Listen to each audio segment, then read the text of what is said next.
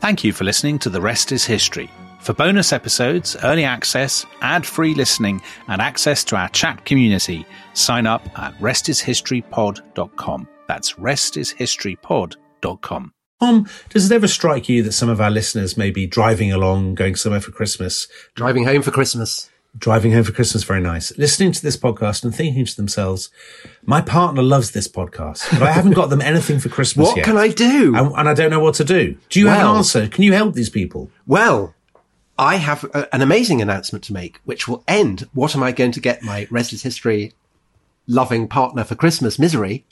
Because what you can do is you can go to restishistorypod.com and there, under gifts, you can purchase your loved one a membership of the Rest is History Club. And you can do that right up to Christmas, can't you? It's not like it won't get delivered. I mean, it will get delivered. Dominic, this is the amazing thing. Not only can you do it right up to Christmas, but you can specify that it gets delivered to your loved one on Christmas Day. By Father Christmas. It couldn't be more festive. That's incredible. And what do you get as a result of this? I mean, what you get an incredible array of bargains and benefits. Maybe you'd like to list them, Dominic. You've forgotten, clearly. So you get to listen to The Rest is History with no ads. You get a bonus episode, Tom. You get a bonus episode. You get a bonus episode every single week. Every week. And if you sign up to become one of the Athelstan members. Oh, no, but also, Dominic, you get a live episode. Once every month. Once every month. So we just did the 60s, in which I did a brilliant impression of Bob Dylan. Yeah, and the people won't get that if they don't sign up to the club. But if you sign up to become an Athelstan member, you get a party. You get a party and you get a personalised message from us. Yeah, you get personalised messages, parties, you get all kinds of treats. It's just insane value. Perks. Yeah. And it's so the ordinary membership, am I right in thinking it's only £6 a month? Only £6 a month. Incredible. Absolutely incredible. I think we're basically giving it away. Well, anyway, that's Christmas. Sorted. That's Christmas. Yeah, sorted. It is. It's Christmas. I mean, effectively a gift wrap for you. So don't delay. Go to restishistorypod.com. If you've got a membership already, buy another or buy them for neighbours and people at work possibly and stuff. For passing chimney sweeps. Yeah, exactly. Urchins. Lean out of the window and buy them all membership. Don't bother with turkeys. Buy them membership of The Rest is History. It'll be the best Christmas ever. God bless us, everyone.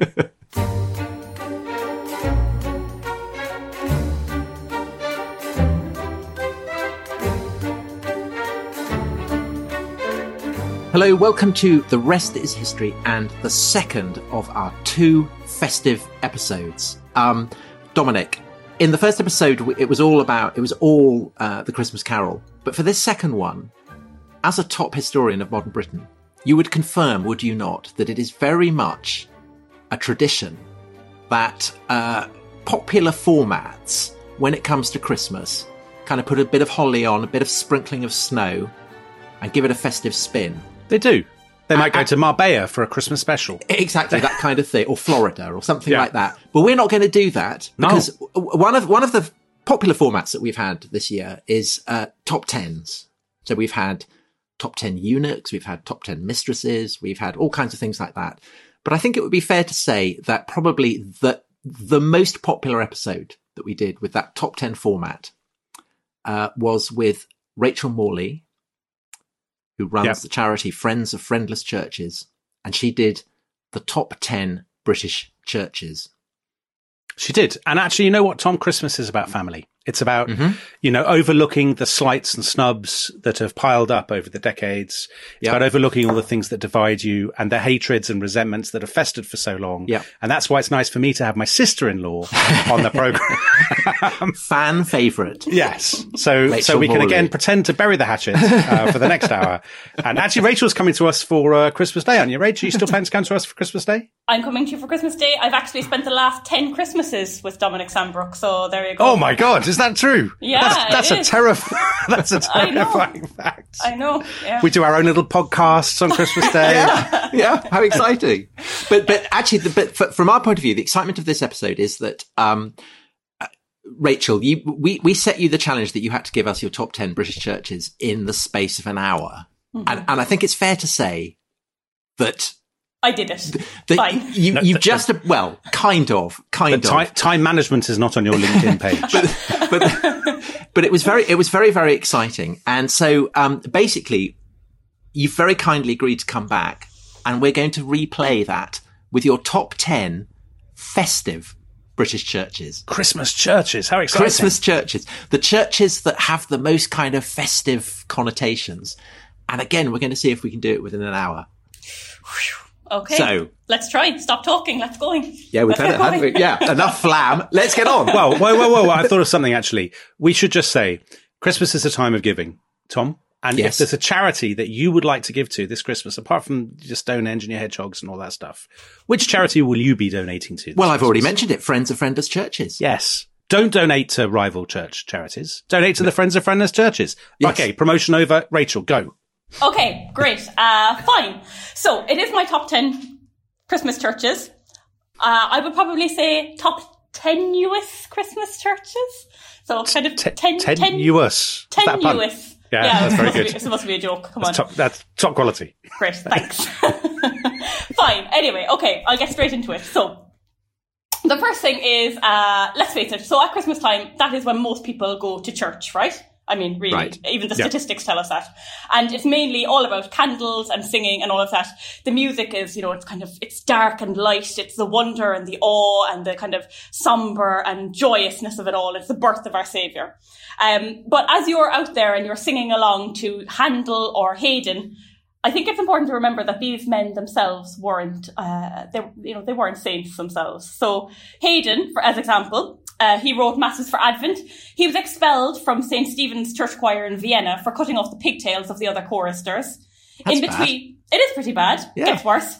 In between his temper tantrums, Handel hid in dark wardrobes and quaffed champagne. Did he?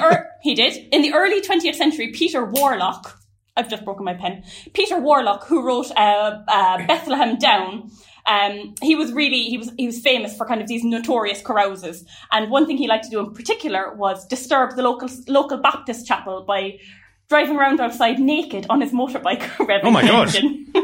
But was that out of sort of sectarianism? He didn't like Baptists? Or maybe he just liked being naked on a motorbike. I don't know. And it just quite cold though at Christmas, wouldn't it? Very cold. Anyway, I don't know. But if you have an accident, it's a hard one to explain to the emergency services. Yeah, exactly. But for me, best of all is Thomas Weeks. He was the director of music at Chichester Cathedral in the 17th century. And even if we don't know it, we regularly perform his music at Christmas. It's kind of a routine sort of thing. So Hosanna, Son of David, Hark all ye lovely angels above, all this sort of thing. This was all his music.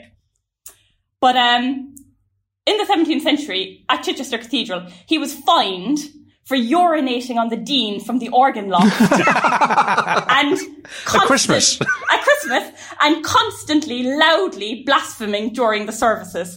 So, Goodness. Number one, music at Christmas, Thomas Weeks, Chichester Cathedral. So, I think that's a Christmas tradition that should be revived, don't you, Tom? But I think it's funny. He was only fined for it. He didn't even lose his job. What would he have had to do to have lost his job? I know. I should say that that anecdote is particularly came from my friend Robert Bushikiewicz, who is a composer in Toronto. So thank you to Robert for that. That's a great anecdote. That's a great anecdote. And he was allowed to carry on composing, was he? Yeah, he was. No problem at all. Why did he do it? That's the question. Why? Well, I mean, I don't know. Maybe. The blaspheming does seem weird when you're writing Christmas carols. So he's not like an atheist or something, or a What is he drunk? Is he? What's the motive? Yeah, I'd say probably a drunk. Okay, fair enough. Okay. Yeah, well, that's also very festive, isn't it? Yeah, exactly. Getting drunk and urinating over congregation. On top of your dean. That's lovely. Yeah, it's all part of the festive tapestry. Yeah, exactly. You've just had your Christmas lunch. You didn't do that at the Friends of Friendless Churches lunch, did you? I did not do that at the Friends of Friendless Churches Christmas lunch, no. Although we did have some nice wine, which was good. Okay, good. Thanks. That's good to know. Great. Yep. Anyway, next so that was the first one. Wow. Number one. That was ridiculously fast by your standards. I know, but there are some long ones, so I thought I opened it by being, light and dark, somber and joy. So there's long and short. Anyway, there we go. The next one's long. Right. Okay. You opened all of this by talking about giving. Christmas is all about, giving and donations to charity and all. And churches are absolutely about that. So they're, benefaction boards. They hang in churches all across the country. In life and death, people wanted to donate to their local church, to their local school, the almshouse, or most commonly towards the poor. And, I could be cynical and say that their motives were to guarantee them a place in heaven afterwards, but maybe that's a bit mean and maybe they were just very nice, generous people, but, maybe not. Anyway, but some of these boards make specific reference to Christmas. So one example that I really love is at Holy Trinity, Blatherwick in Northamptonshire. And here, Mr. Thomas Coles, who died in the year 1684, he left a sum of money which was forever to buy a plum pudding for the oldest poor men in the parish on Christmas Day. Yeah. Isn't that nice? That is. That's kind of Scrooge-esque. It is. It's lovely. And do they still do that? No. Oh. That's one of the things, because forever is a pretty loose term, I think. But equally, another Christmas one, which is not far from you, Dominic, in Southleigh in Oxfordshire. I know it. Southleigh? You don't at all. Don't be funny. You don't know. Dominic, I've seen it on road signs. I've seen it on road signs. Well, I don't know the church. I mean, of course I don't know the church. Anyway, there's a lovely church there called St. James's. Lovely place. But in there's a benefaction board in the North Aisle, and in it, again, in the 17th century, John Hart left £50 intended for it to gather interest to buy coats at Christmas for the parish poor forever. Again. That's nice. I was taught by a man called John Hart, who was the first ever mastermind winner. Wow. Yeah, there you go. That's good. Rachel, do we know, is this bequest still going, or has that been cancelled as well? All cancelled, all over. Oh, that's a shame. Yeah, I think, it's interesting because a lot of these, so anyway, a lot of these things, they do say forever, and how can the church get out of that, though? I mean, well, the money just runs out, Right. Yeah, bad investments. Yeah, bad investments. Invested in the South Sea bubble or something. Yeah, exactly. Yeah, yeah, exactly. Northern Rock. So while, the plum pudding and the coats at Christmas, those sorts of things were all, those are all lovely, some of the charity was conditional. So one of the churches that we look after is St. Eliew's Llanelliw in Powys, in the Black Mountains. Stop laughing, Dominic. And in 1773, Walter Watkins left 10 shillings to be given to two of the poorest children in the parish yearly and forever. But there was one condition. They could only be lawfully begot. Okay. So is that a problem in Wales, Rach? What are you trying to say? No, I'm not saying that it's a problem in Wales, Dominic. I'm saying that, it was conditional. He didn't care whether they're,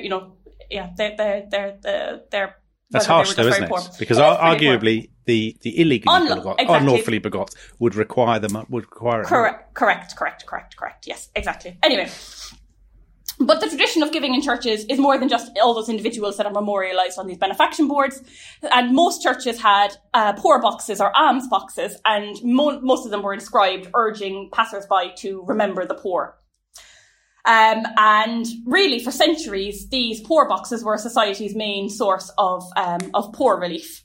So two of the earliest poor boxes in England date from the mid-14th century, and they're still found on Holy Island in Northumberland. There you go, Tom. Lindisfarne, great. Yeah. But most of the surviving ones, which are still in use, date from the 17th century. So from here, this is where the Christmassy bit comes in again. So Boxing Day, it's been a tradition in the UK for centuries. And though it only officially got that name in the 1830s, and it didn't become a bank holiday until the 1870s, it is celebrated on 26th of December, feast day of St. Stephen, and he was an early deacon who was charged with taking care of the poor. That was his thing. Got stoned, didn't he? Huh? Stoned to death. He did, first Christian martyr. Exactly. But the 26th of December was the day that the rich boxed up these gifts for the poor of the parish, and it was also a day off for servants when they received a gift box for their Christmas gift box from their employers, and in turn they would meet their families and they would exchange boxes. So it was like, Christmas Boxing Day thing. But churches played a really important role in this Boxing Day tradition. So coins that were collected in these alms boxes throughout the year were held in the box, and it was opened on Christmas Day, and then on the following day, Boxing Day, the money was taken out and distributed to the poor.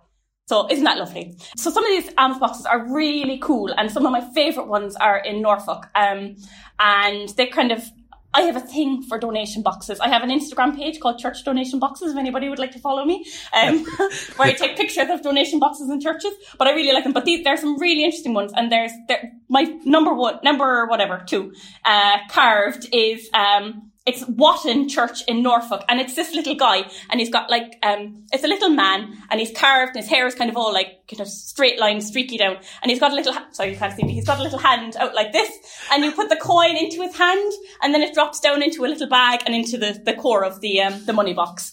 And I love that. It's such, and how old is that? 17th century. And is he like almost like a little gnome kind of figure, Rach? No, like he doesn't have a funny hat and beard and stuff like that. Right. But, you know, he's like a sort of comical figure, is he? Or is he a serious figure? No, he looks pretty... I mean, he looks really happy and jolly and like with his hand out, like, oh, put a coin in my hand sort of thing. Right, yeah. You know? But I love it. And you can see all the wear kind of from where the coin went on his hand, like, you know, where all the paint is sort of chipped and the wood is kind of gnawed and stuff. So I love that. So anyway, boxes, donation boxes. Donation boxes are really cool. Huge part of Christmas, huge part of Boxing Day. A brilliant one to be found in Wotton in Norfolk. Very good. So that's number 2. That's number 2. Brilliant. Okay. So we should try and find a photograph of that and put that up. Yeah. So Rachel, will you tweet us pictures and all that sort of stuff? I will, sure. Yeah, that's fine. No problem. Okay. Are you ready? Yep. Number 3. Okay. Number 3. As we approach Christmas, I, and many other people, always think of M.R. James. Yes. Very good, Rach. I told you to do this. I know you did, Dominic. You were supposed to tell people. I would have done it even if you didn't tell me. That's a lie, Tom. That is not true. Although I will say that I have to credit my love of M.R. James completely to Dominic, because I'd never heard of him until he started showing me some ghost stories and frightening the life out of me. He did. So, we took Rachel when she was quite young, Tom, to a play in London called Ghost Stories, my wife and I. And when and it was a surprise, wasn't it, Rach? Mm-hmm. It was like a surprise treat. And we went around the corner and they saw the front of the theatre and it said Ghost Stories. And Rachel's face fell like a stone. It was like the blood drained, because you're very easily spooked. I'm very Were these based on M.R. James? No, they were based on, they're based on like Roald. Because M.R. James, we should say, shouldn't we? Yeah, sorry. M.R. James. Go on, Tom. Tell us who M.R. James is. I can tell you. All right. Yeah, you're the guest. I'm the guest. Yeah. Yes. Thanks. And I've got the notes, so I might as well, use them. Okay. M.R. James, he was a dean and provost of King's College, Cambridge. He was the vice chancellor of Cambridge University, and he was one of the most distinguished scholars in the world for his work on manuscripts. And it was kind of late 19th, early 20th century. That's when he was doing all his work. But really, it's for his ghost stories that he's best remembered. And he started writing these ghost stories whilst he was at King's. And after Christmas Eve services at the chapel, he would invite a select group of students, his friends, his colleagues, back to his room to hear one of these ghost stories that he had written. So that is M.R. James. And they're always about kind of antiquarians who go and uncover strange things in churches and buildings. And find whistles and things. Right. And then they unleash a curse. And then there's like a scratching at the door or a figure on the landscape. Exactly. So in the collected ghost stories of M.R. James, Darrell Jones has written this introduction. And I think he writes the most succinct kind of summary of James's, his style kind of, really brilliantly. So he says, in a typical M.R. James story, a bachelor, don, or antiquarian scholar discovers a lost manuscript or artifact which unleashes supernatural forces, causing him to rethink his comfortable assumptions about the nature of reality. That's good. Very good. Yeah. It is. So that is basically like, that's the plot of nearly every single M.R. James story. But James himself is sort of this person, because he himself, in the kind of early 1900s, discovered a manuscript fragment that led to extensive excavation at the Abbey ruins in Bury St. Edmunds. And it led to the discovery of, 12th century graves of 12th century abbots that had been lost since the dissolution. So he was actually kind of living this life himself, really. He was this bachelor, don, antiquarian scholar. He was this person. So he's, a lot of it is kind of autobiographical. My favourite M.R. James story is The Treasure of Amet Thomas. Tom, you don't know it. Dominic, you think it's... Well, I might do. Remind me of it. I'm sure it will come back. It's a scholar of medieval history, and he tells a rector this tale of he's searching in an abbey library and he found clues that lead him to the hidden treasure of this disgraced abbot. Basically, he finds a code in the stained glass, and it tells him where the treasure is hidden. And it's so cool. Like, I love that. I love that kind of, the deciphering all the codes and stuff like that. But I said at the beginning that, so much of it was autobiographical. So M.R. James actually is this scholar in this story. So he was cataloguing the glass from the German abbey at Steinfeld. So upon the dissolution of that abbey, a lot of the 16th century glass was brought over to East Anglia, and it's in lots of East Anglian churches, but a huge amount of it went to the chapel at Ashridge House in Hertfordshire. And now a lot of it is in the V&A. But actually, M.R. James was the guy who was cataloguing this glass at Ashridge House. So he was actually working with these fragments. So he was directly inspired by the objects he was working with. M.R. James, his last story that he wrote only about 5 months before he died is called A Vignette. He didn't especially rate it, but it's thought to be the most kind of autobiographical of all of his stories. And it's all about a child seeing a spectre or a monster in the garden of a rectory that he lives. And that was at Great Livermere in Suffolk, where he grew up himself. James, he used characters from the gravestones, the names on those gravestones at Great Livermere in many of his stories. So there's Mrs. Mothersole, she's in the ash tree. There's Mr. Gaudy in Mezzotint. But James himself is buried at the back of St. John's Cemetery in Eton. And I find it so sad because I think his stories are so popular and so loved, and he's just got this simple little headstone that just gives the date that he was a provost at Cambridge and Eton, and nothing about, anything other of his work. And it's lost at the back of the cemetery, completely overgrown, and you really have to dig your way around. But that's quite fitting, isn't it? It is fitting. I was just kind of, a lost tomb. I know. People, you really have to know what you're looking for. I know, but anyway, I feel like it's a bit sad that, yeah. Yeah, no, that is sad. Okay, so is that number 3? That's number 3, yeah. Oh my good God, okay. Tom. So... Is the next one a long one? Yeah. Let's take a break now then, Tom. We should take a break then. But because then, Rachel, you've got the massive challenge that you've got to get 7 in half an hour. Same Jeopardy as before. It's exactly the same story. Yeah, it is very exciting. We were being too jovial at the beginning. We should have wasted time. I don't think the listeners will think it was a waste. I think they'll think it was time well spent.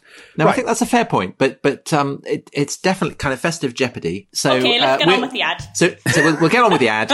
We'll do this very quickly, and then we'll see you back after the break.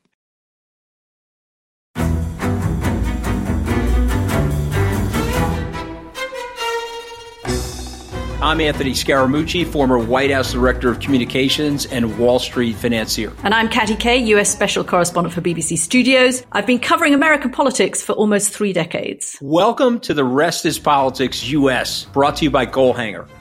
Go on, tell us, were those donations you made, like Obama in 2008, was that idealism? Were you hoping to get something out of these campaigns that would serve your own business interests, for example? So I think this will either make this podcast incredibly successful, Katty, or people will be horrified and they'll shut it off right now because I'm going to be very real with you.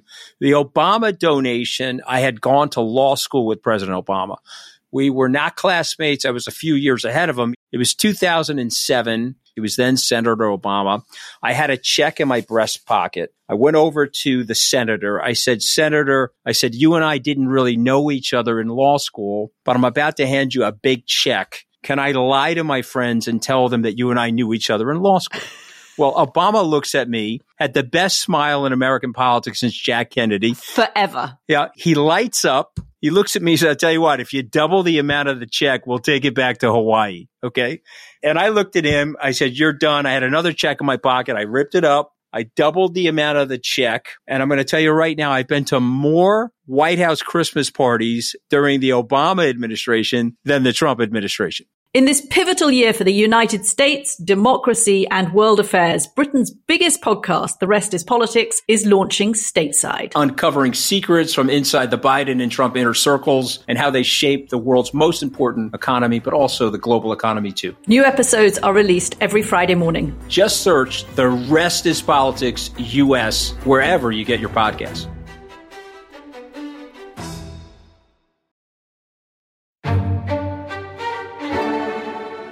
Welcome back to The Rest is History. Now, it's that time of the week when we like to talk about our friends at the online magazine UnHerd. UNHERD. That's unheard.com. Yeah. Pushing back, as they always are, against herd mentality and encouraging independent thinking. And Tom, do you know what UnHerd have on their website this week? I do, Dominic. There's an excellent article by the Reverend Giles Fraser, one of Britain's very toppermost vicars, called Secular Christmas is a Lie. And do you know what he says? Well, that sounds very strong. What does he say? He says, only its Christian understanding makes sense. which obviously I completely agree with. Yeah. How come you didn't write that article? Well, do you know, I did. I wrote it for Unheard last year. An article entitled The Myth of Pagan Christmas. Oh, my word. You're not telling me that Giles Fraser is stepping on your toes? No, I don't think a vicar. I mean, I'm treading on the vicar's toes. But it's slightly different perspective. So my perspective was that, the argument, actually that we talked about with Ronald Hutton in our episode on paganism, the idea that Christmas is a kind of a Christian reworking of a primal pagan festival. I disputed that. So that's what that's you don't agree with that at all, do you? No, that was very much my. And nor does Giles Fraser, clearly. So listen, I'll tell you what I think people should do. I think a lot of people should. It says here gift. I don't use the word gift as a verb. I think they should give Unheard membership to a friend or family member for Christmas. Do you think that's a good idea, Tom? I think it's a brilliant idea. Because some people may know somebody, who it says here, who would do with confronting some different perspectives. Well, I mean, Giles Fraser's not going to be encountering different perspectives as he reads your article, is he? Or vice versa. But other people may. I mean, they may once you've become part of the unheard herd, yeah, then the safety in numbers. But if you're not part of that herd, and if you know people who are not part of that herd, they may, in the nicest possible way, benefit from questioning some of their certainties. And I think Unheard membership could be for them. Don't you, Tom? I do. And there's a special offer which brings an annual subscription down £10 to only £39. No, that's nothing. And they'll throw in an Unheard bag along with it. Immune to herd mentality. It says that on the bag, apparently. Yeah, it does. Let's hope you don't get photographed with a lot of other people with that bag. That'd be disastrous. Dominic, you already made that joke. I know, but it's good. It's so good I made it twice. Okay, so if you want to take up that offer, and remember that's it's down £10 at the moment, fabulous offer. Unheard is a wonderful site full of amazing stuff, and not just by me and Dominic. You can visit unheard.com to find out more. unheerd.com.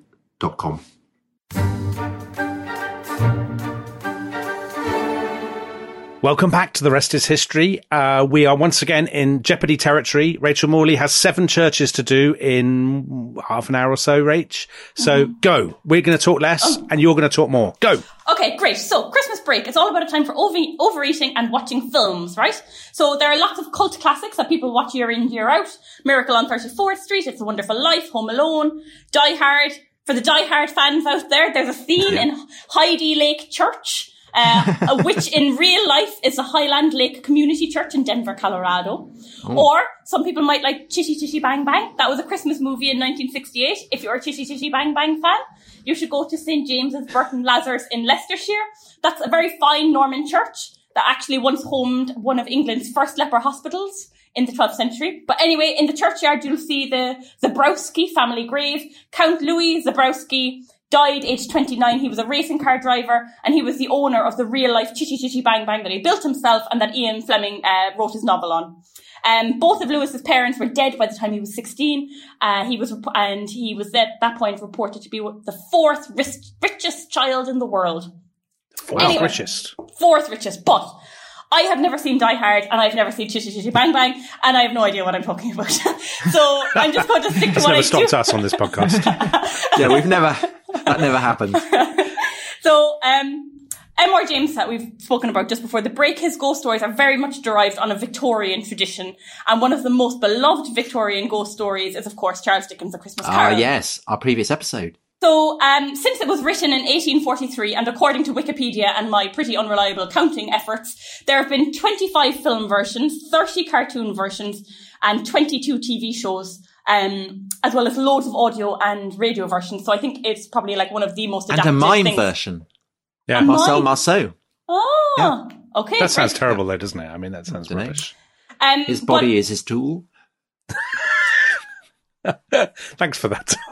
Welcome. But for one of like the most kind of enduring, popular and adapted stories, kind of, of the last 150 whatever years, 160 years, it actually took Dickens just 6 weeks to write the story, which is about double the time it takes Dominic to write an Adventure in Time book. Ah, very good, Rach. Good publicity. Good publicity again. So they're available from all good booksellers, and it's not too late to get your Christmas shopping in.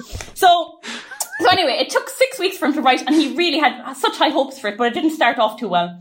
Of the first 6,000 copies, he only made a profit of £137, whereas he had hoped to make a profit of about 1,000. And that was because the printing and binding was really expensive, but also there were pirate copies being sold for just 2p. Claire Tomalin, in her excellent Charles Dickens biography, has loads of information about all of this, and I would absolutely recommend Claire Tomalin biography on absolutely anything. Thomas Hardy, Samuel Pepys, everybody. She writes brilliant books. But all of that said, after a slow start, it did take off. And, as I said, it's arguably the best known and most popular Dickens story. In its first 100 years, it sold 2 million copies in the US alone. Dickens took it on tour in England, and he wrote and performed all of these extended sections with different kind of, drawing out different characters and their stories. People queued, and thousands were regularly disappointed because they couldn't get in or they couldn't get tickets.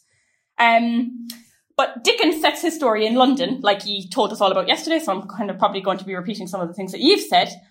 But some of the churches and the churchy locations, such as St. Paul's Cathedral, are clearly identified, and we know where they are and what they are. But for others, I've consulted the website London Walking Tours. And they convincingly argue that the ancient tower of a church with the gruff old bell that was always peeping slyly down on Scrooge out of a Gothic window in the wall is St. Michael's Cornhill. That's what we said, Tom. That's what we said. Rachel agrees with us. Yes. Okay, brilliant. great. Did we consult the same websites? I think we probably did. Probably. If you Googled Dickens locations, Carol locations, we would never do that. I mean, really? I was at the Bodleian Library. Yeah, fine. So London is all well and good, but I'd like to give the final word and the final church, number 4, to my beloved Shrewsbury. They filmed A Christmas Carol in Shrewsbury in the 1980s. 1984, to be precise, Dominic. I answered an advert in our local paper, the British North Journal, to appear as an urchin, but they didn't select. Dominic, they didn't select me. Acting career. They didn't select me. It's the whole Paddington story all over again, Tom. So you could have played Paddington, and you could have played a Victorian urchin. Yeah, I probably would have been like Scrooge or something, but I missed out. You're too well fed to really be a Victorian urchin. Oh, thanks, Rach. Thanks. Sorry.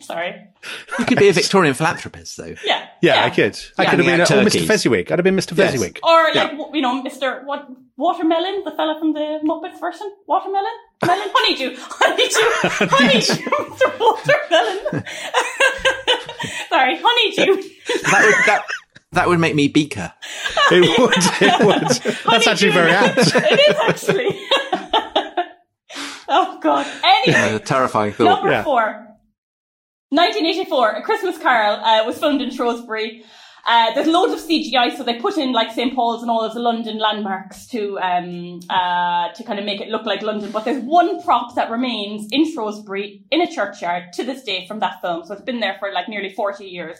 And that is in the churchyard of St. Chad's, which is, it's the new St. Chad's. So there's the old St. Chad's, which is a bit old and ruined and it's a bit sad, but it's having repairs at the moment. But if you go to the new St. Chad's, it's round and it's got a lovely dome and it's, a lovely Georgian church. But if you kind of scrabble around in the undergrowth there, you'll see a huge slab of limestone inscribed with the words Ebenezer Scrooge. And it's still there. Oh, that's good. Yeah, and they never removed it. So, yeah, it's still there. So, yeah. Floria Falopia. No, that's it. That's a brilliant number 4. Okay, great. Christmas baking. I love baking. I love Christmas baking. I love baking full stop. Dominic has a something that he describes my baking as never knowingly underbaked. There is some truth. But Rachel makes very, very good cakes, Tom. She's made a lot of birthday cakes that have occasioned comment from other parents who said, who's your professional cake maker? Yeah. Like the Death Star. Rachel made a whole Death Star spherical because it's out just of chocolate cake. Arthur's birthday. Yeah. Arthur's birthday. The Hogwarts. Anyway, that's all fine. So one thing that I use in all of my baking, not all of it, but most of it, would be self-raising flour. So does anybody know about the history of self-raising flour? No. Tom, you must know all about this. No.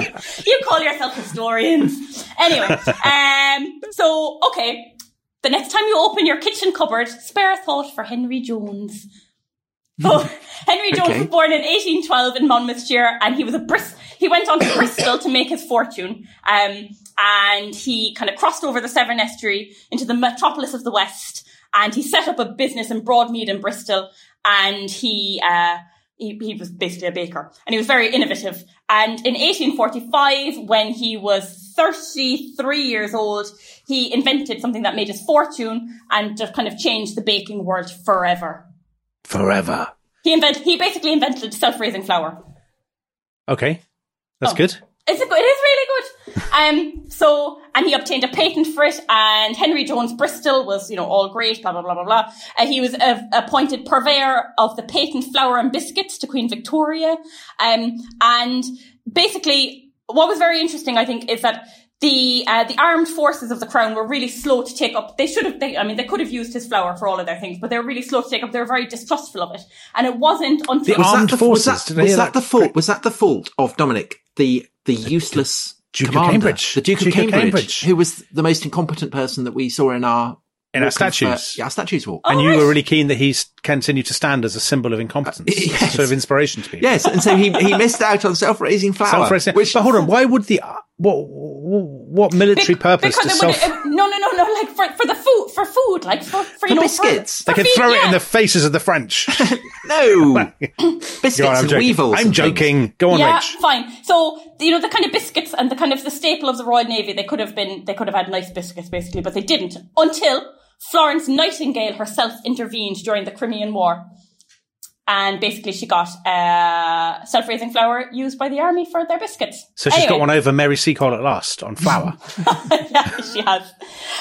But anyway, basically, this is a quick one. Henry Jones, self-raising flour. He was born in Monmouthshire in Wales. He got married in a church, which is a Friends of Friendless Churches church. It's St. Michael's and All Angels, Llanfihangel Roggett. Oh, say that again?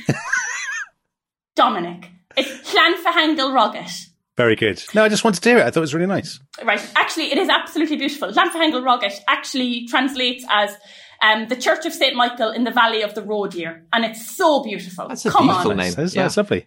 It is a beautiful name. Very nice. Anyway, that's Henry Jones. He got married in that church at Llanfihangel Roggett, and he's buried in St. Mary's Caldecott churchyard, not nearby. But his invention lives on and is used every single day by bakers all across the world. Okay, so that's 4. Is that 5? I can't remember. That's 5. That's 5. So we're halfway there. We're halfway through. Yeah, we're nearly there. Great.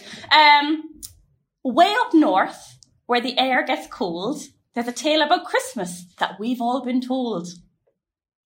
That's the Beach Boys. And they're singing about little Saint Nick. And so Saint Nicholas was a 4th century Turkish bishop, and he became the patron saint of children after he gave 3 bags of gold as a dowry to save 3 sisters from prostitution. And he revived 3 murdered boys that had been pickled in brine. And he had loads of other miracles, including the miracle of the cup. I don't really know if we have time to be talking about the miracle of the cup, but anyway. Can you describe it in a sentence? A long sentence that has no full stops. I'm amazed to hear that. Okay. A rich man prays at St. Nick's tomb and says if he gives him a son, he'll donate a golden cup to the tomb. I don't really know why the dead saint wants a cup, but anyway. The rich man gets the son, and he thinks he can be clever and give a fake gold top cup to St. Nicholas's tomb. And keep the real gold one for himself. The rich man sends his son to the river with the cup to get some water. The son falls in, disappears and or drowns, we don't know. The rich man is distraught. Then he goes to the tomb with his fake cup and prays and is all weepy. And then a hand appears out of nowhere. It throws the fake cup back at the man. It knocks him over. And then the dead or lost son appears and says, St. Nicholas saved him, and hand over the gold cup to the tomb. And you will get your son back. They do, and everybody lives happily ever after. Anyway. The cycles of St. Nicholas's miracles are found in medieval wall paintings in loads of churches, like St. Mary Aldermaston in Berkshire, Haddon Hall Chapel in Derbyshire, All Saints Inworth in Essex. But I think my favourite depiction has to go to the St. Nicholas's miracles carved onto the 12th century font at Winchester Cathedral. And it's a Tournai marble font, so Belgian, not real marble, polished black limestone. But on that you have the miracles of the reviving the drowned boys, the miracle of the golden cup, the miracle of the girl, the prostitution gold dowry things. And it's beautifully polished and it's just divine. And there are only 7 Tournai marble fonts in the whole of England, and 4 of them are in Hampshire. And this one at Winchester Cathedral is just beautifully carved, so distinct. 10 out of 10. I'm amazed they don't make more of it, bearing in mind the popularity of Father Christmas. Yeah. Well, talking about Father Christmas, I was actually, whilst I was reading about this, I kind of went down a bit of a rabbit hole and wondered why Santa Claus was called Santa Claus. Do you know this? It's American, isn't it? It's because of it's melding of traditions in America. Yeah, isn't it? Saint Nicholas. Oh, okay, fine. Is that what it is, Rach? Yeah, it's 18th century Dutch families that went to America. So St. Nicholas in Dutch is Sint Niklaas. That was shortened to Sinterklaas. And then that eventually became Santa Claus. I'm very fanatical against Santa Claus. I'm very much a Father Christmas You're man. a Father Christmas man, aren't you? Are you really? We talked about this last year in our previous Christmas special. Yeah. Okay. You never hear the word Santa Claus pass my lips, Rach. Never. You would never. And actually, if anybody else says Santa Claus, you always kind of admonish them, don't you? I'm a nice person that way. I know. A curling of the lip. Yeah, exactly. The sneer of cold command. No, Tom, it's not even like that. He'll say, Santa Claus. Who's Santa Claus? Yeah. Who are you talking about? Do you mean Father Christmas? That's what he would say. He'll take back the sixpence that he'd just given to the shoeless chimney sweep. This is a terrible insight into Christmas in the Sambrook household. I know. Yes. It is. It absolutely is. But it's so good that Rachel comes every year. So draw your own conclusions. And I would say that Dominic is one of the best people to spend Christmas with, I would say. Oh, that is so touching to hear. You're so much fun. So much fun. The jollity of Christmas. I'll be coming for the next 10 years. Playing Sir Roger de Coverley. Yeah, exactly. Oh, okay, let's go on. That was number 6, Winchester Cathedral, Tournai Marble Font, St. Nicholas. Great. Okay, next up is number 7. So there's loads of talk this year, again, like last year, about Christmas being cancelled, second year in a row. Everyone's very sad about it. But actually in Scotland, Christmas was cancelled for about 400 years. Now, Tom, do you know this? You know it, do you, Tom? Yeah. I think it only became a holiday in the 60s. Yeah, Dominic didn't know this at all. I tried it out on him last week. Yeah, I didn't know it. I don't know. I still don't. Tell me, Rich. I will tell you, Dominic. So in 1583, there was a decree made at St. Mungo's Cathedral, which is Glasgow Cathedral. That is number 7. Just so you know, just so there's no doubt. So the Glasgow Kirk rejected a calendar defined by mysterious and superstitious times. Popery. No popery, yeah. Exactly. And they ordered the excommunication of those who celebrated Christmas or Yule. And even singing a Christmas carol was considered a serious crime. Eventually, in 1640, an Act of Parliament in Scotland made the celebration of Christmas illegal. And even just baking a Christmas bread was a criminal act. Wow, that's harsh. It is harsh. The ban was officially repealed in 1712, but the church continued to frown upon any festive celebrations, and the punishment were harsh. And there was no public holiday for Christmas people on Christmas Day. So it wasn't until 1958, so the 25th of December. Yeah, 1958, 25th of December became a public holiday in Scotland. Boxing Day, which we've already talked about in church number 2, only became a public holiday in 1974. So because Christmas was cancelled, the Scots made a much bigger deal of New Year's Eve, or Hogmanay. So, that's why they make such a big deal of it. I didn't know that. That is interesting. Yeah. So what were they doing in sort of the early 1950s while people in England and indeed the rest of the world were celebrating Christmas? Are people genuinely going to work in Scotland? Really? I think so, yeah. Scottish listeners. Tell us. Yeah, tell us. What were you doing in Christmas 1957? Yeah, exactly. We want to know. But Scotland wasn't the only place that had a cancelled Christmas. So in 17th century England, it was thought that Christmas again was far too much fun. It wasn't treated with the solemnity that it deserved. So in 1647, the Long Parliament said that Christmas should no longer be recognised, and that led to general unrest. And in Canterbury, there was a woman thrown in prison for baking a Christmas pudding. And shopkeepers were imprisoned for not opening their shops on Christmas Day. Yeah.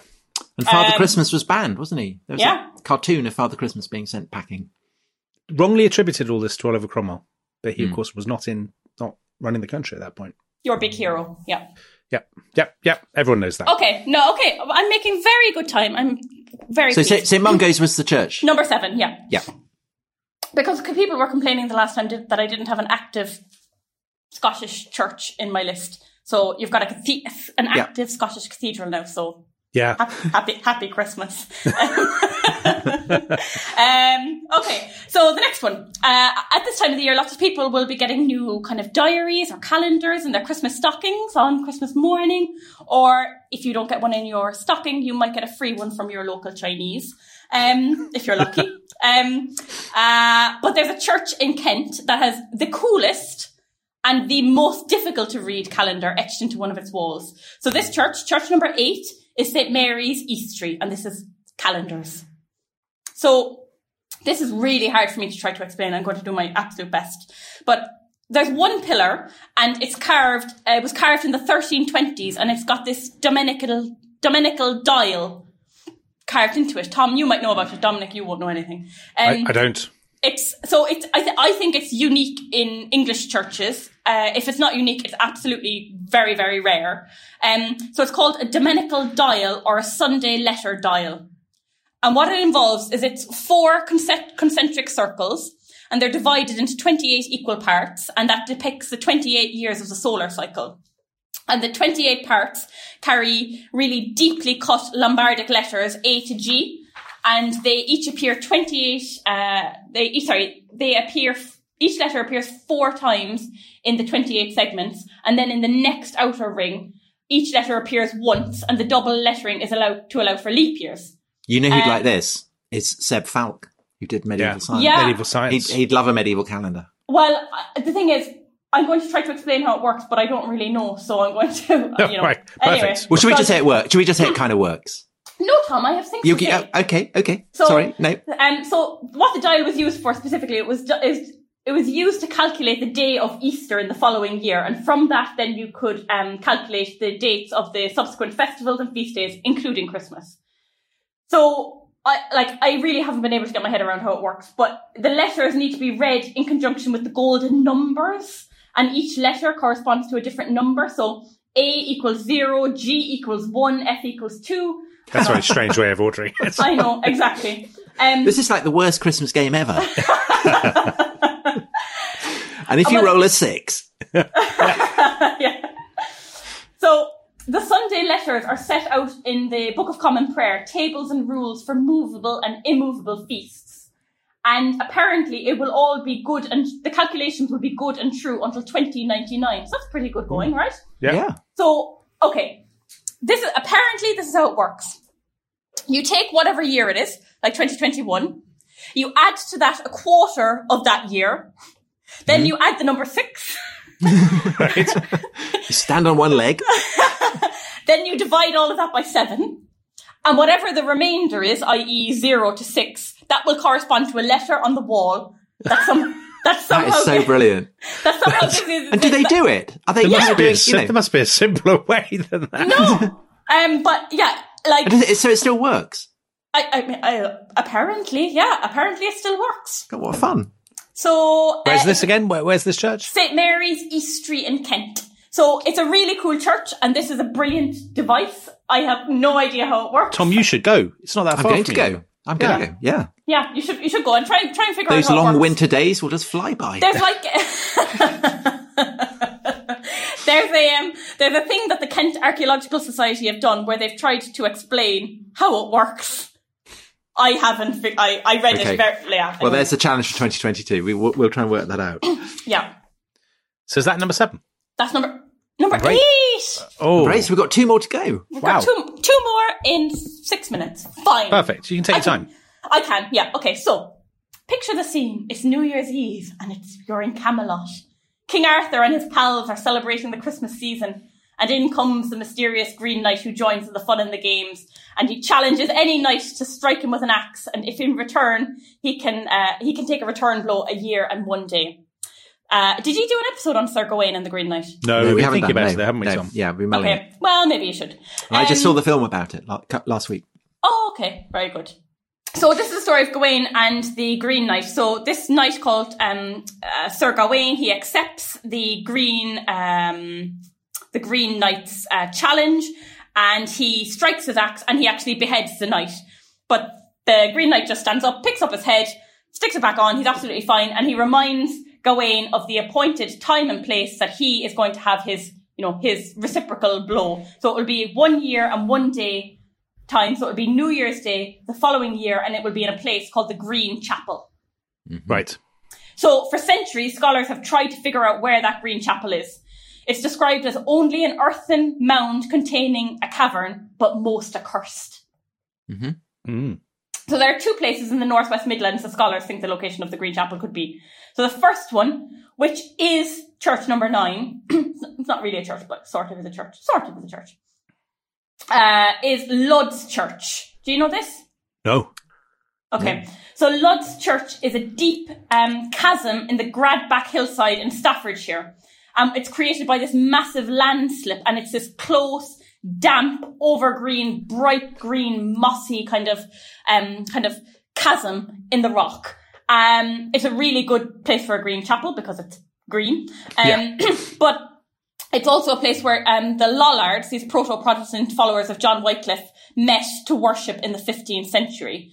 And it's thought that Lud's Church might be named after Walter de Ludank, who was captured there at one of their meetings. And to me, that kind of dark space kind of evokes the fear and the evil and the cursedness that you'd expect Gawain to Rachel, feel it's not a chapel now. No. It's just a cave. It's just a cave, but it's called Lud's Church. Yeah. You could go and pray in it if you wanted, Tom. I mean, no one's going to stop you. Or sharpen my axe, isn't there? There's kind of whetstone in the poem. Are you being very pedantic, Tom, saying it's not a church? Because I have extras. No, Rachel, no. I'm absolutely not. I just wondered whether it was, a kind of groovy green chapel. It is groovy green chapel. It's a groovy, go for midnight mass or something. Yeah, Sir Gawain and the groovy green chapel. Yeah. I just think they're missing a trick there. The Church of England or whoever. Yeah. I mean, they could. Rachel has strong views about the Church of England, Tom. We don't want to get into that. Somebody could take it. Some church could take it over and make it into a chapel, because Green Knight, it's been in this film this year. I'm sure people would love to go there. So if you want to take Tom Holland up on his promotional offer, get in touch with him, and Tom Holland's Green Chapel could be open. Like those terrible winter wonderlands that people go to just before Christmas Day. They complain. Yes, the queues were massive. Yet another Tom Holland's Green Chapel failure. The Green Knight was, he wasn't a giant. He was, all that kind of stuff. Yeah, no, it's very exciting.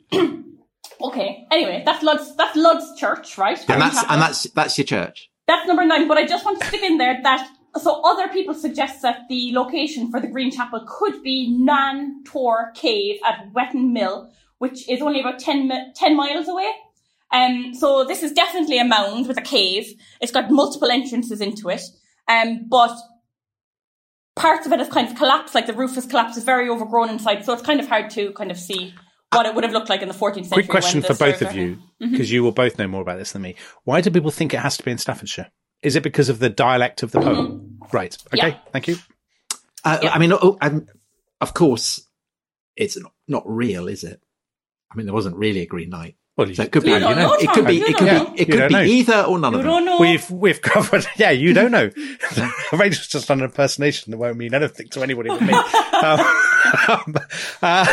Because we've already covered, talking snakes in this year's podcast with guiding Alexander the Great across the desert, and you don't know that didn't happen.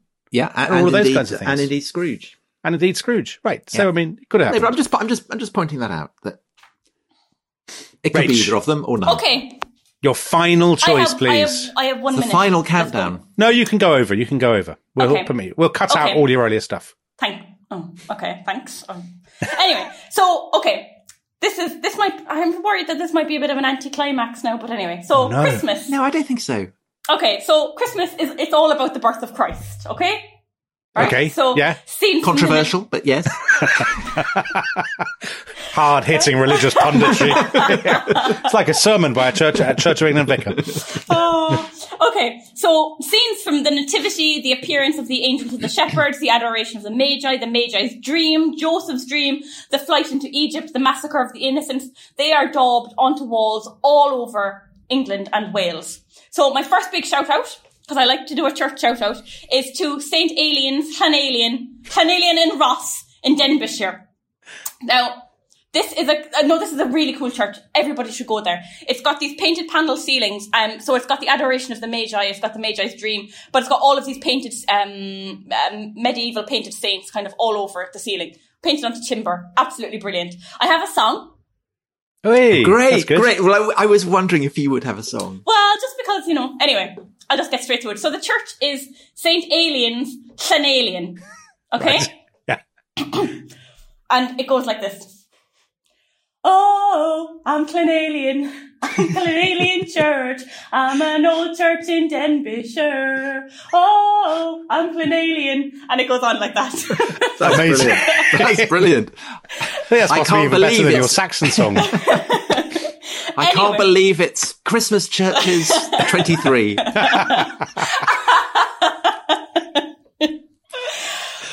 Okay, fine.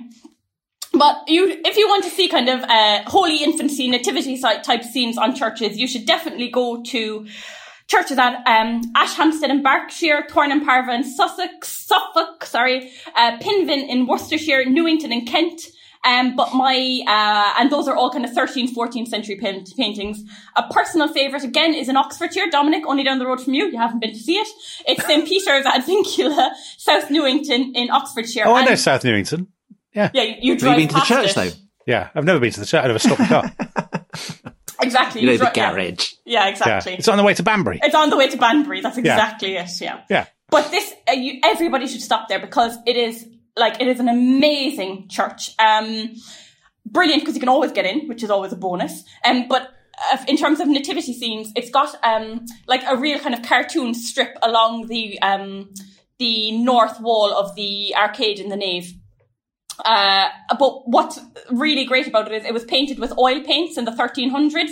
So the colours are really rich and saturated. So unlike the kind of clay ochre paints that are quite faded everywhere else, I mean, the colours just like pop off the walls. There's, you've got a lovely little flight into Egypt where you've got Mary on a donkey and stuff like that. But the most famous thing there isn't actually a church, but it is a church. The most famous thing in that church is not a Christmas scene, but it's the martyrdom of Thomas Becket, and it's huge and it's amazing. So how did that survive? I suppose they were just all painted They over. just whitewashed it, yeah. But that is a brilliant church, and you should definitely go there. But my top choice for Holy Infancy scenes this Christmas would be so number 10. The 10, last of the festive list. The last of the festive list is St. Botolph's, Hardham in West Sussex. Now, I did give this a shout out in the last one. Dominic, I remember. stop making a face. Yeah, I remember you. St. Botolph's is. It deserves. I've got something on you, clearly. No, it deserves more than just a shout out because this is the place that has some of the earliest wall paintings in the UK. They date from about the 1100s. They were painted over in 1300, so they survived because they weren't. Hold on, fashion, Dominic, fashion. Anyway, okay. So in this little church, kind of cars whiz past, nobody knows it's there. Small little whitewashed church. Inside, in pink and yellow ochre, there are about 15 scenes from the Holy Infancy.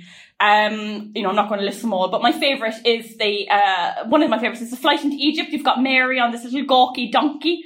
You've got the presentation in the temple where all the urns start toppling.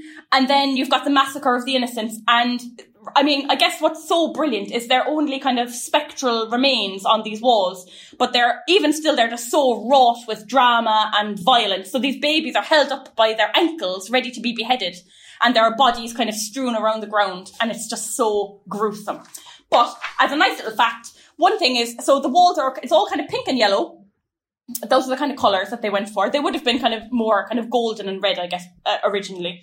But for kind of things like halos, they used a thing called salt green, which is one of my one thing that I always mention because I think it's so cool. So the salt green is like almost like a lurid kind of acidic green for the halos and kind of the really important bits. And how they made this salt green was they had sheets of copper, they smothered them with honey, they put salt on top of it, and they dipped it into a vat of urine for a couple of weeks, took it out, scrape it all off, grind it all up, and then you have this lovely bright green paint for kind of all of the most celestial little bits of it.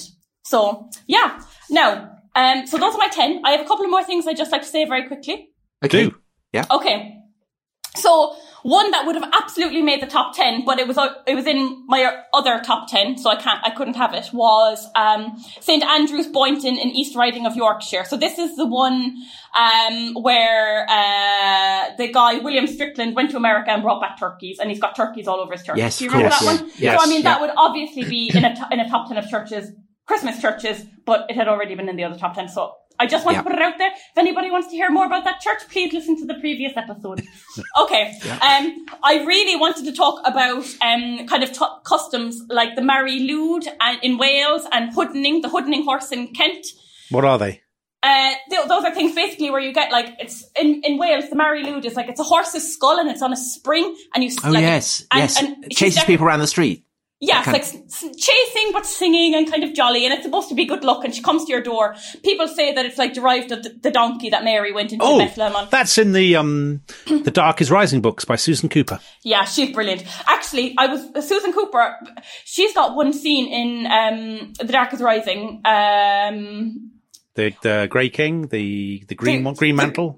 No, I can't remember which one. Green cover book, really good. But it's Will. It's when Will is the main character, and he's That's the first Dark is Rising, isn't it? It's not Oversea Under Stone. But actually, there's one scene in that I was going to try and find as a one of the top churches, because I think it's so frightening actually, because they're in the church and it's like all the demons are like bashing on the windows outside the church and they're kind of trapped inside and they're like trying to. That's the first. That's number 2. The Dark is Rising. I think. The Dark is Rising. Yeah. it's so good and it's so scary. Yeah. That's set in the Chilterns, isn't it? Yes. Yeah. So anyway, but this Mary Lwyd, the Grey Mare, is a kind of a Welsh thing. But there are loads of other versions of it all throughout England. So there's a Hoodening horse in Kent, which again is where they use like sometimes a wooden head, sometimes a horse's head that was decorated, that kind of went around. In the Cotswolds, there's a thing called the Broad, where they used a decorated bull's head. In the East Midlands, they used a goat's head, and it was called Old Top. So it's kind of an old tradition. And I really wanted to try and There's one in Salisbury. Is there? Yeah. You used to go around the streets with a giant. It's in Salisbury Museum. Oh, right. Okay. Yeah. Because, Tom, I was trying to find a church connection and I couldn't. But it's not a church. It's I think they kept it in the Guildhall or something. So it's nothing to do with the church. Yeah. But I'm just throwing it out there. It's very sinister. No, well, but this is the thing. So just as a kind of I can't, there isn't a Christmas connection to this, but basically there is a really interesting story about 3 horses' heads being found in the spire of a church in Northumberland in Elsdon, St. Cuthbert's. Tom, your friend, St. Cuthbert? Yeah. Elsdon in near Alnwick in Northumberland, and they found these 3 horses' skulls that were arranged kind of into a triangle in this like cavity, completely sealed cavity in the top of the spire, which is really cool. So like kind of some sort of protective sort of thing. Some people say it's like for like resonance or reverberation of the bells or whatever, but I don't really see how that would work. No, it's a bit more M.R. James. Yeah, very M.R. exactly. James. Yeah. So there was that. I would say, just as a fan of the podcast, the St. Cuthbert's episode, Tom, was one of my favourites. Thank you. Great. How could Honestly, do you know, Dominic didn't want to do that. He didn't want to do that. I'm shocked at that. But you're right. It was a brilliant decision to do. You prefer that? Have you still not listened to your own episode? Dominic was wrong. I have not listened. Rachel refuses to listen to her own episode, Tom. Would you? No, I'd be too embarrassed. But just last thing I wanted to say, again, something that I couldn't fit in and I really want to, but for me this is very important. And I will tell you why. So I love tinsel. I love tinsel. So tinsel was invented in Nuremberg in 1610, and it's derived from this old French word essentel, which means to sparkle. I can't speak French. There is a place in Monmouthshire in Wales called Coombraun. It's a new town. I think you should do a podcast on new towns if you haven't done one already. Good subject. Yeah. So I think you should do something on the new towns. But Coombraun in Monmouthshire, it's the UK's largest tinsel production factory, and I just love the idea of it. I have to say, I love tinsel. And at the height of their season, they produce 656. Sorry, I'm doing like a pretty patella. I can't get my numbers out. 656,000 feet of sparkly, sparkly stuff every at the height. It's amazing it was invented in the early 17th century. I would not have known that. It's probably not very eco-friendly though, Rach, tinsel, is it? No, it's not. Yeah. So basically, but festive. In the beginning, it was real silver, and it kind of caught the light of the candles and stuff to make it sparkle. Then silver tarnishes, so they started to use a lead, which doesn't tarnish, but lead's not great, you know. Yeah, so not ideal. Kind of poisons you. Yeah, it poisons you, exactly. Yeah. So then lead went out, and now they use like a sort of PVC thing. So no, it's not great. But tinsel makes me happy. I'll remember that on Christmas Day. That can be a Christmas present, a big bag of tinsel. Anyway, but just to say, this place in Coombraun in Monmouthshire, they pride themselves, actually kind of in an article, they say they pride themselves on their pert and bushy products. Oh my God. Which is exactly what you want tinsel to be. But it also, is. Pert and bushy. Coombraun is important to me because it is where the founder of the Friends of Friendless Churches was, where he was born and grew up. So there we go. What was his name again? Ivor Bulmer Thomas. Fantastic person. You should do a podcast on him. Well, that's a reminder to our listeners that for Christmas they should all donate money to the Friends of Friendless Churches to save some of these churches that you have been talking about. Yeah. So, on that note, thank you so much for coming on the podcast. I shall see you at Christmas. Mm-hmm. And to our listeners, thank you so much for listening. Have a wonderful, happy and healthy Christmas. Don't follow Tom Holland down the Scrooge Road, the Bar Humbug Road. But follow me down the Scrooge Road because I'll be going out handing turkeys to. I should be dancing like Mr. Fezziwig. Yeah. Or Mr. Fozziwig, of course, as some of us know him from the Muppets Christmas Carol. So, and Dominic, yes, we will actually amazingly be back on Christmas Day. Now, this is very exciting, isn't it, Tom? Shall we tell the listeners about this? Yeah, you go ahead and tell the listeners. So Tom had this idea that I told him was a terrible idea, but he has prevailed. And I think it's a brilliant idea and you're all going to love it, of doing the 12 days of Christmas, of doing a podcast every day for one of the 12 days.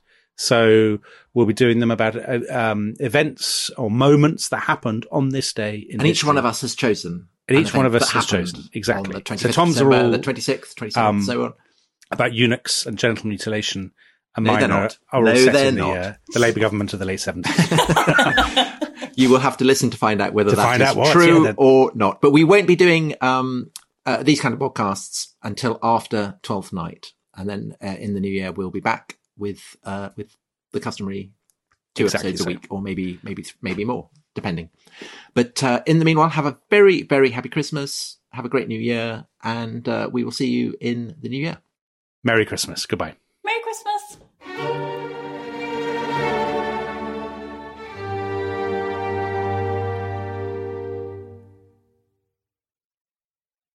Thanks for listening to The Rest is History.